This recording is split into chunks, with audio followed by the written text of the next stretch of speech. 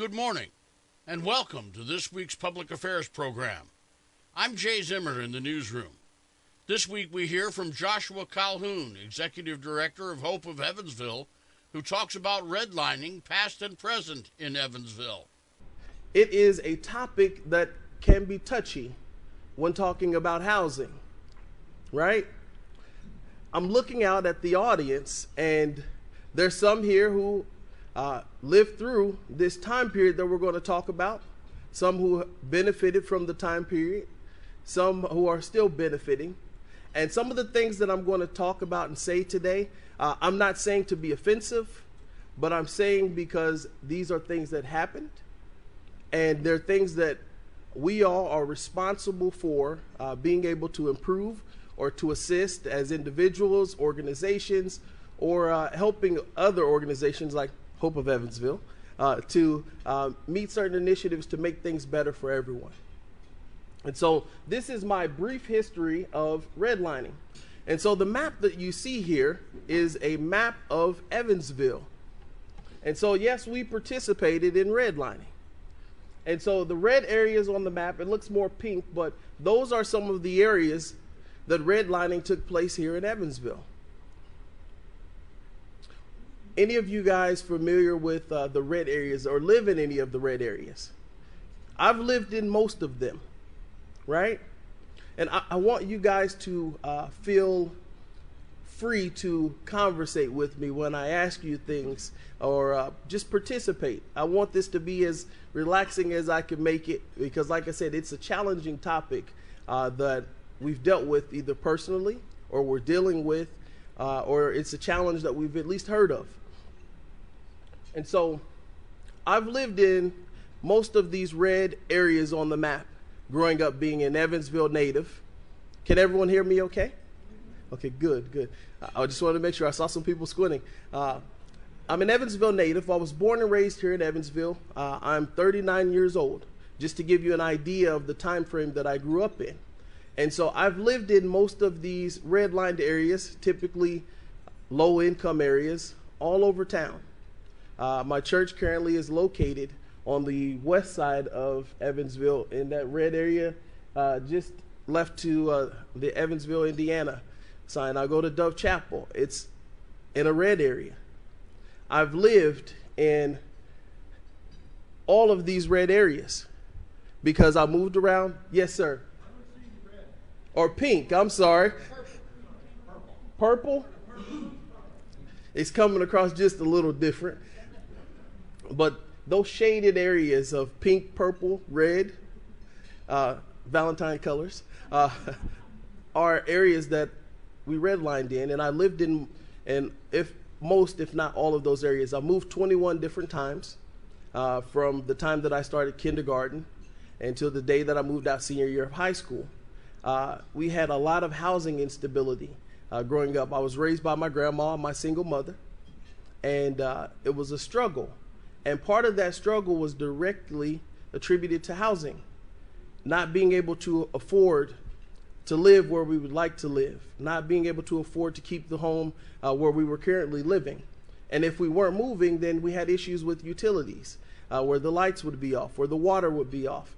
And so over my lifetime, I can count at least 8 different times that we were evicted, where we were forced to leave, and the other times we moved before that came. And so that is my history with housing. And so I'm going to share a little bit about redlining and how it's impacted me specifically, and how it may have impacted some of you as well. So what is redlining? I'm sure all of you are familiar or have at least heard about redlining. It is the discriminatory practice of not lending to certain individuals based on race or where they wanted to live, right? And it's hard to imagine today that that was the basis for whether or not a person received a mortgage, right? But it happened. How did we get to that point, right? So the Great Depression was the wave. In the wake of the Great Depression, there was all of these issues that needed to be solved. So you had the stock market that crashed.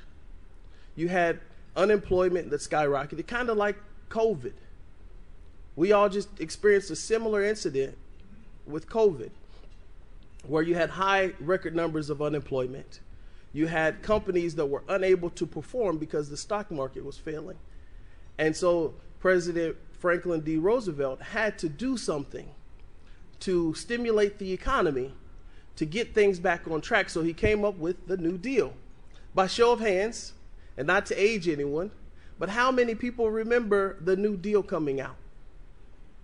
By show of hands. Yes, sir. And so some of us lived through this time period. So the New Deal made it so that there was a new structure for mortgages. That's where the 30-year mortgage comes from, so that low-income individuals could then afford to purchase homes. That's where the low interest rates come from the New Deal. And so with this New Deal, it was to aid only white Americans. This was in our lifetime. It was to aid only white Americans. And so from that deal also came the Federal Housing Administration, where they provided insurance, where they backed these mortgages. But it came with a clause. The clause was, if we're going to back these mortgages and insure these mortgages, that the homes could only be sold to white Americans. And so they subsidized building subdivisions. And in these subdivisions, again, the policies and the restrictions were that it could only be white Americans.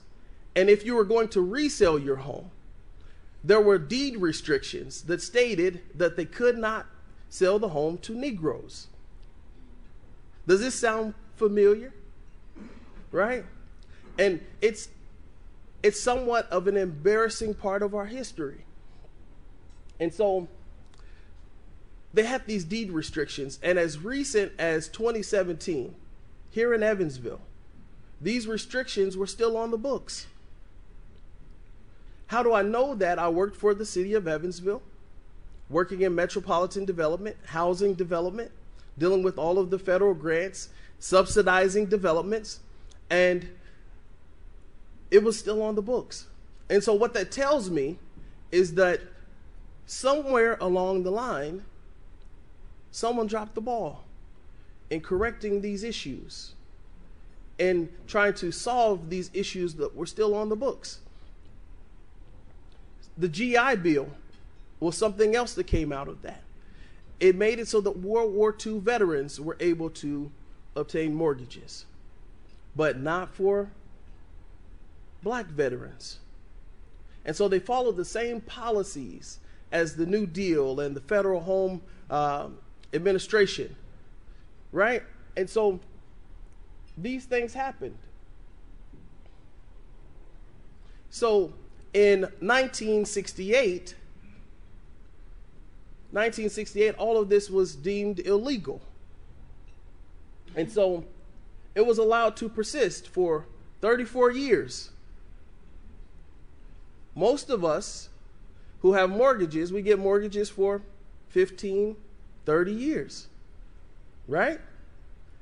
And so for some individuals, they had the opportunity to not pay off one home, but possibly two in 34 years. And so there are some impacts. There are some long-lasting effects of these type of policies. I know that because I'm a product of that. So let's talk just a bit. So how many of you own homes that are older than this time period? Right? Great. Thank you for that. How many of you have family or relatives that were able to purchase within that time period? Did you? I'm talking about 1934 to 1968, and so there's a lot of homes that were purchased, acquired, passed down through generations from that time period. And the statistics show that home ownership is the best vehicle for creating generational wealth, right? How many of you inherited a home? Excellent. And I'm not saying this to, like I said, to offend anyone, but I want to make the point of these lasting effects. And so combating redlining takes a couple things. It takes recognizing the issues and being willing to address them. As I mentioned before, there was still redlining policy in place as recent as 2017, 2018 with the city of Evansville. Still deed restrictions, where it was said that certain people couldn't live in certain areas, right? And so there is this attitude of anti-black that really pushed this policy, that made this policy what it was. And I was just imagining what it would be like if I were alive during that time. If I benefited from these policies, would I have said anything? Would I have done anything to change it because it didn't affect me? Right? These are the questions, and it dawned on me, and this was the first time I'd ever thought of this, that it's difficult to be white. It can be, because there's some things that you have to force yourself to see and wrestle with and decide what you're going to do to either improve or to just go with the status quo. Those are the decisions, and that's what it's going to take to completely eradicate redlining. I'm sure you guys have watched the news and you've heard as recent as this year, last year, that there were issues pertaining to redlining. There is a bank here in our community. I won't name the names. I like the smile. He's like, is he going to say it? I won't name the name, but it happened in Indianapolis, where there were accusations of redlining. We're talking about 2022. 1968, it was deemed illegal. Someone is still perpetuating this mentality, this thought, this policy, that we're still dealing with the issues today. And so it was an allegation, but they decided to fund certain neighborhoods with down payment assistance to the tune, I believe, of $9,000 if you purchase in a certain neighborhood. But it was an allegation. I've always been taught, follow the money. Was it really an allegation? It's just a question.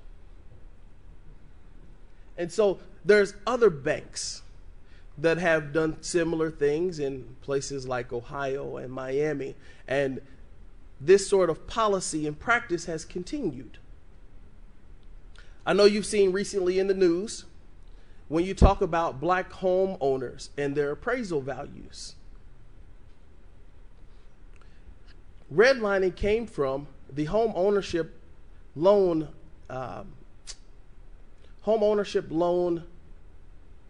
company, where they designed these maps to say, if you live in this area that is green, this is a good area. You can make loans here in this area. And they color-coded the entire map to figure out who lived where and who they were going to let live where. So if you were a successful business owner, you could live in this green area.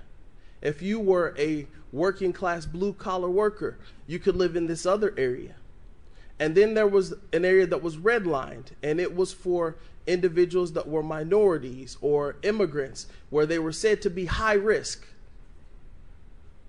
And they wouldn't make loans in those areas or allow those individuals to move into other areas to do better.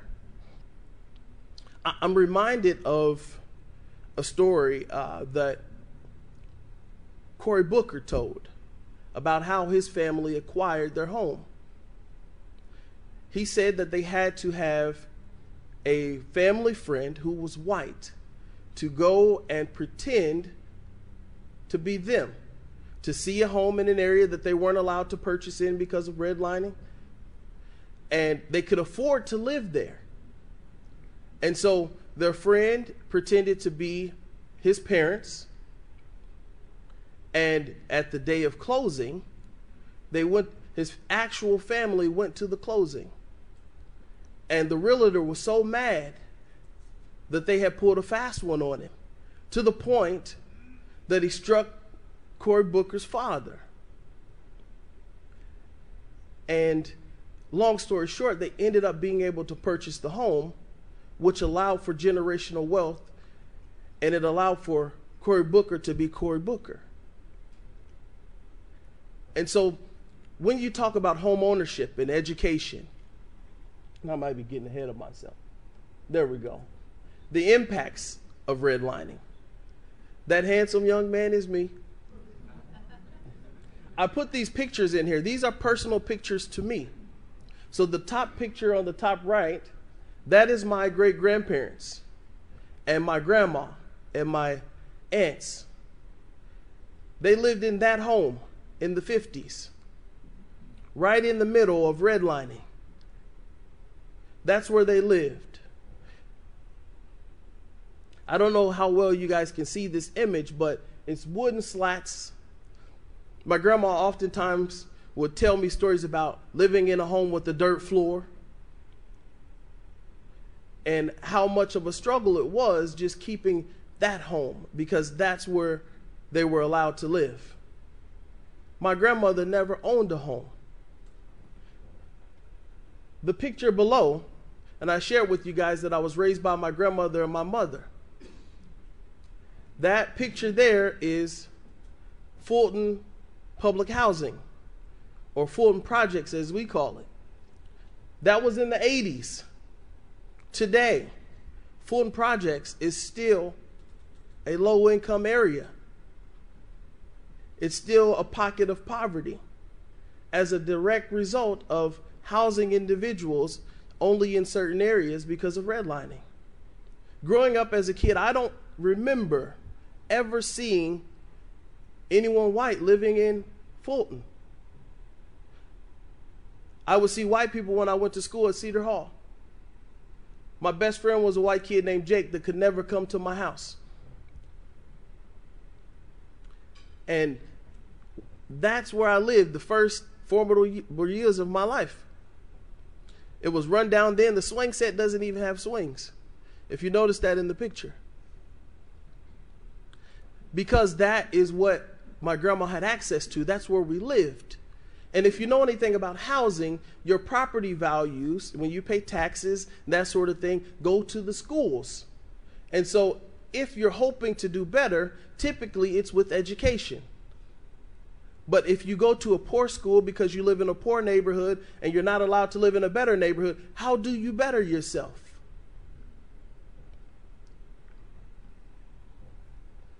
I've personally been impacted by redlining, and it just dawned on me as I was asked to talk about this topic.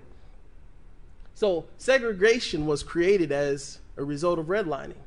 One of the ways that they were able to talk to developers and convince developers to develop is to have a divide. You can't develop in that area because it's too close to a redlined area. And so they would build barriers. They started off by building walls. They would build walls to separate them from certain neighborhoods. And then it turned into highways. And that's why you can see, even here in our city, that highways divide certain parts of the city. What the good parts are or the bad parts are. So segregation was created from redlining.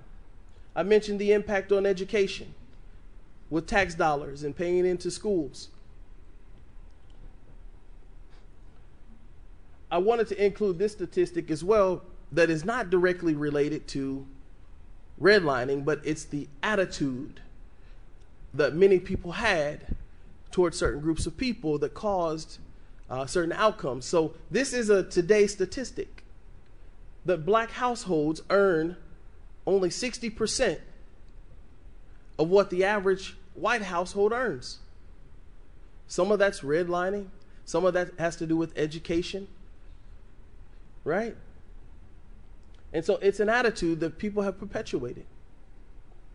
So white borrowers who sold their homes in the 60s, they were able to sell those homes for 2 times the value, 2 times the national average.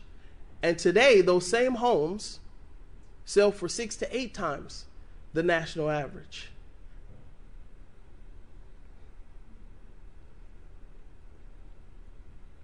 I wanted to lay the foundation of redlining and its impact on not just our community, but the country. Its impact on all of us.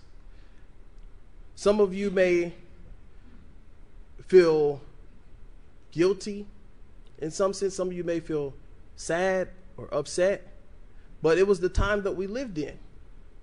And I think the true measure of how far we've come as a people is in what we do in the future, what we do now, what we do going forward to fix the issues of the past. I personally am involved with trying to fix these issues. As the executive director of Hope of Evansville, we deal directly with issues that are stemming from the past. There's so many individuals who never learned about credit because their family members, their mothers, their fathers, their grandparents never learned about credit. It's mind-blowing to think that something that is so common of a conversation to some, that others have never heard about it, even today. We get phone calls on a regular basis where individuals call and they say, how can I build my credit? What do I need to do? How do I start? And I'm sure many of you sitting here as successful business owners and leaders in this community, you can answer those questions as well. And you probably have had these conversations at your dinner tables with your parents or your grandparents, and they've just been common conversations. But there's a lot of people who've never had them. And so we help at Hope of Evansville to promote and sustain affordable housing. We do credit counseling to help individuals to bridge that information gap, to help individuals to realize the dreams that they have seen only in their minds. Like myself, my grandmother, my mother, they never owned homes. They didn't receive an education. My mom dropped out in high school. I was the first in my family to go to college because times were different. Education was different. And some of the things that improved was you were able to choose where you wanted to go to school in some cases. Or in my case, I was able to use multiple addresses, sometimes old addresses because I moved so many times. And I just said that I lived certain places so I could go to certain schools that I felt like were better schools. That's how I was able to get somewhat of a decent education. I say somewhat because I wasn't the best student. And I learned to be a better student in college.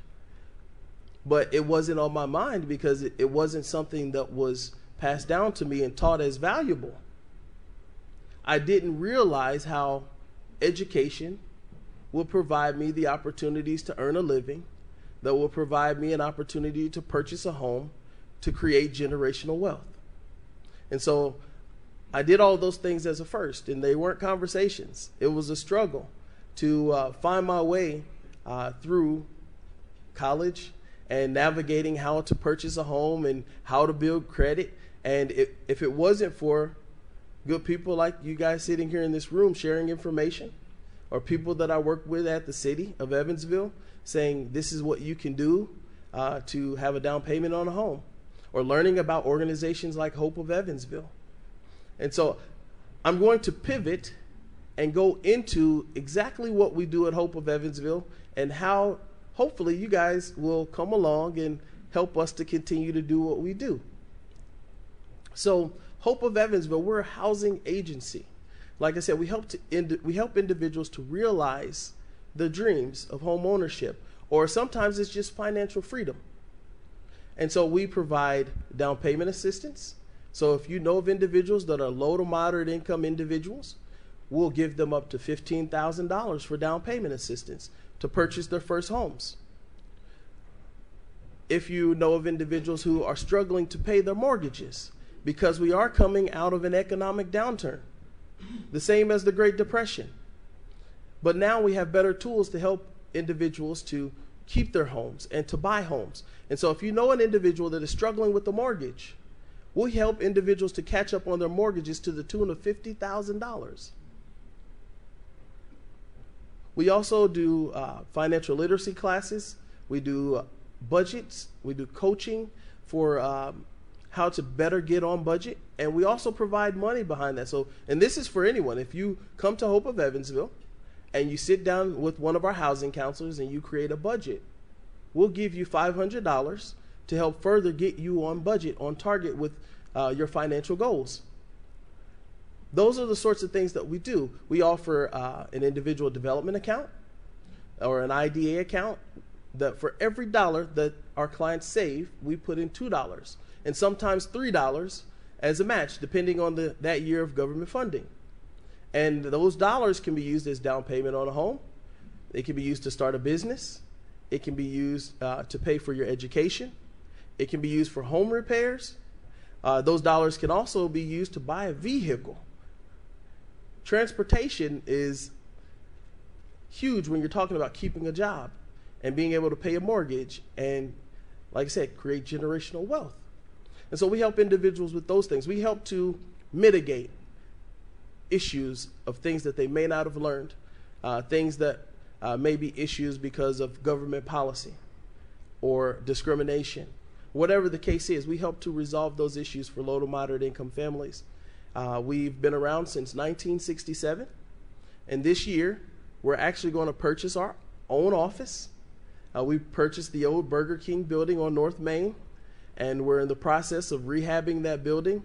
It is just shy of 4,000 square feet, and we're expanding because we are accepting the challenge to help save every homeowner that calls or comes through our doors, because the statistic is that foreclosures went up 700% during COVID. And so we're standing up to that challenge to help save anyone who is a client of ours in the state of Indiana. We serve all the counties in the state of Indiana, us and maybe 6 other housing organizations throughout the state. And so we need a new office. We've hired 3 new housing counselors since I started at Hope of Evansville 3 years ago. And so we're expanding. We have new and innovative ideas for housing development, for senior housing, for homeless individuals. And so we have some things that we're planning to push out and do to help individuals to do better, to live the lives that they see in their minds, to help those things to come to fruition. And you guys can be a part of that.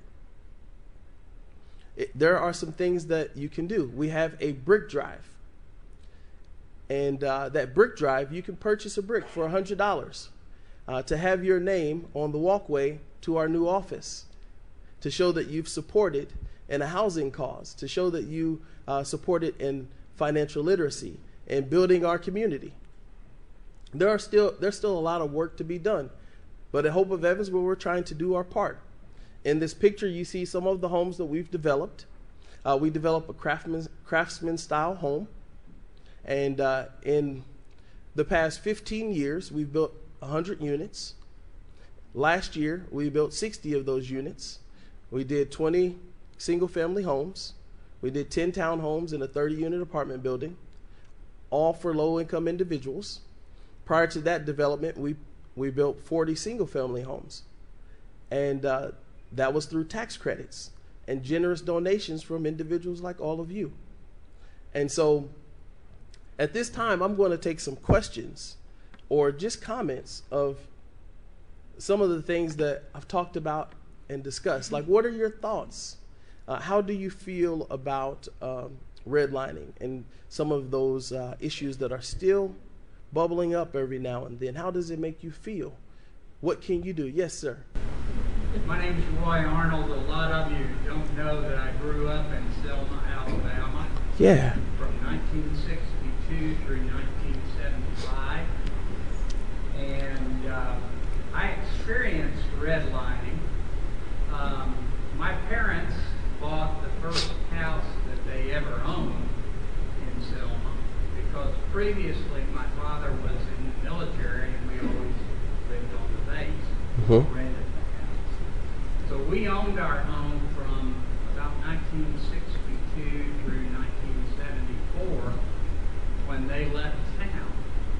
And I was back living in Selma because I had graduated from medical school and had a gap of about 8 months before I started my residence.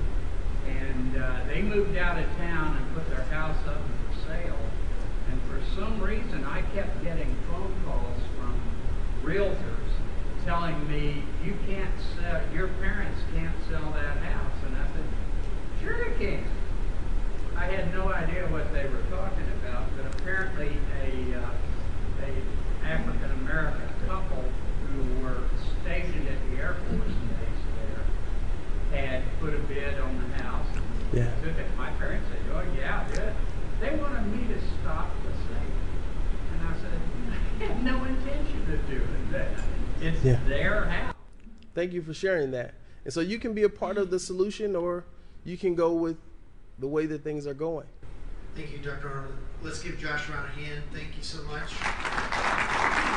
I'm going to take more questions, but Thank you for joining us for this week's program. I'm Jay Zimmer. From all of us at Midwest Communications Evansville, make it a great week.